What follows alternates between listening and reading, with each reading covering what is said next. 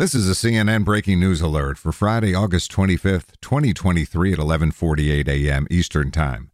Members of the United Auto Workers Union overwhelmingly approved possible strikes next month at the nation's 3 unionized automakers. The union said 97% of those who voted are in favor of possible strikes at General Motors, Ford, and Stellantis, the company that sells vehicles under the Ram, Dodge, Jeep, and Chrysler names.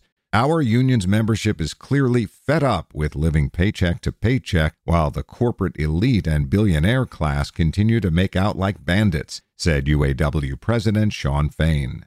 For more CNN audio news, go to cnn.com/audio, cnn.com, or the CNN app.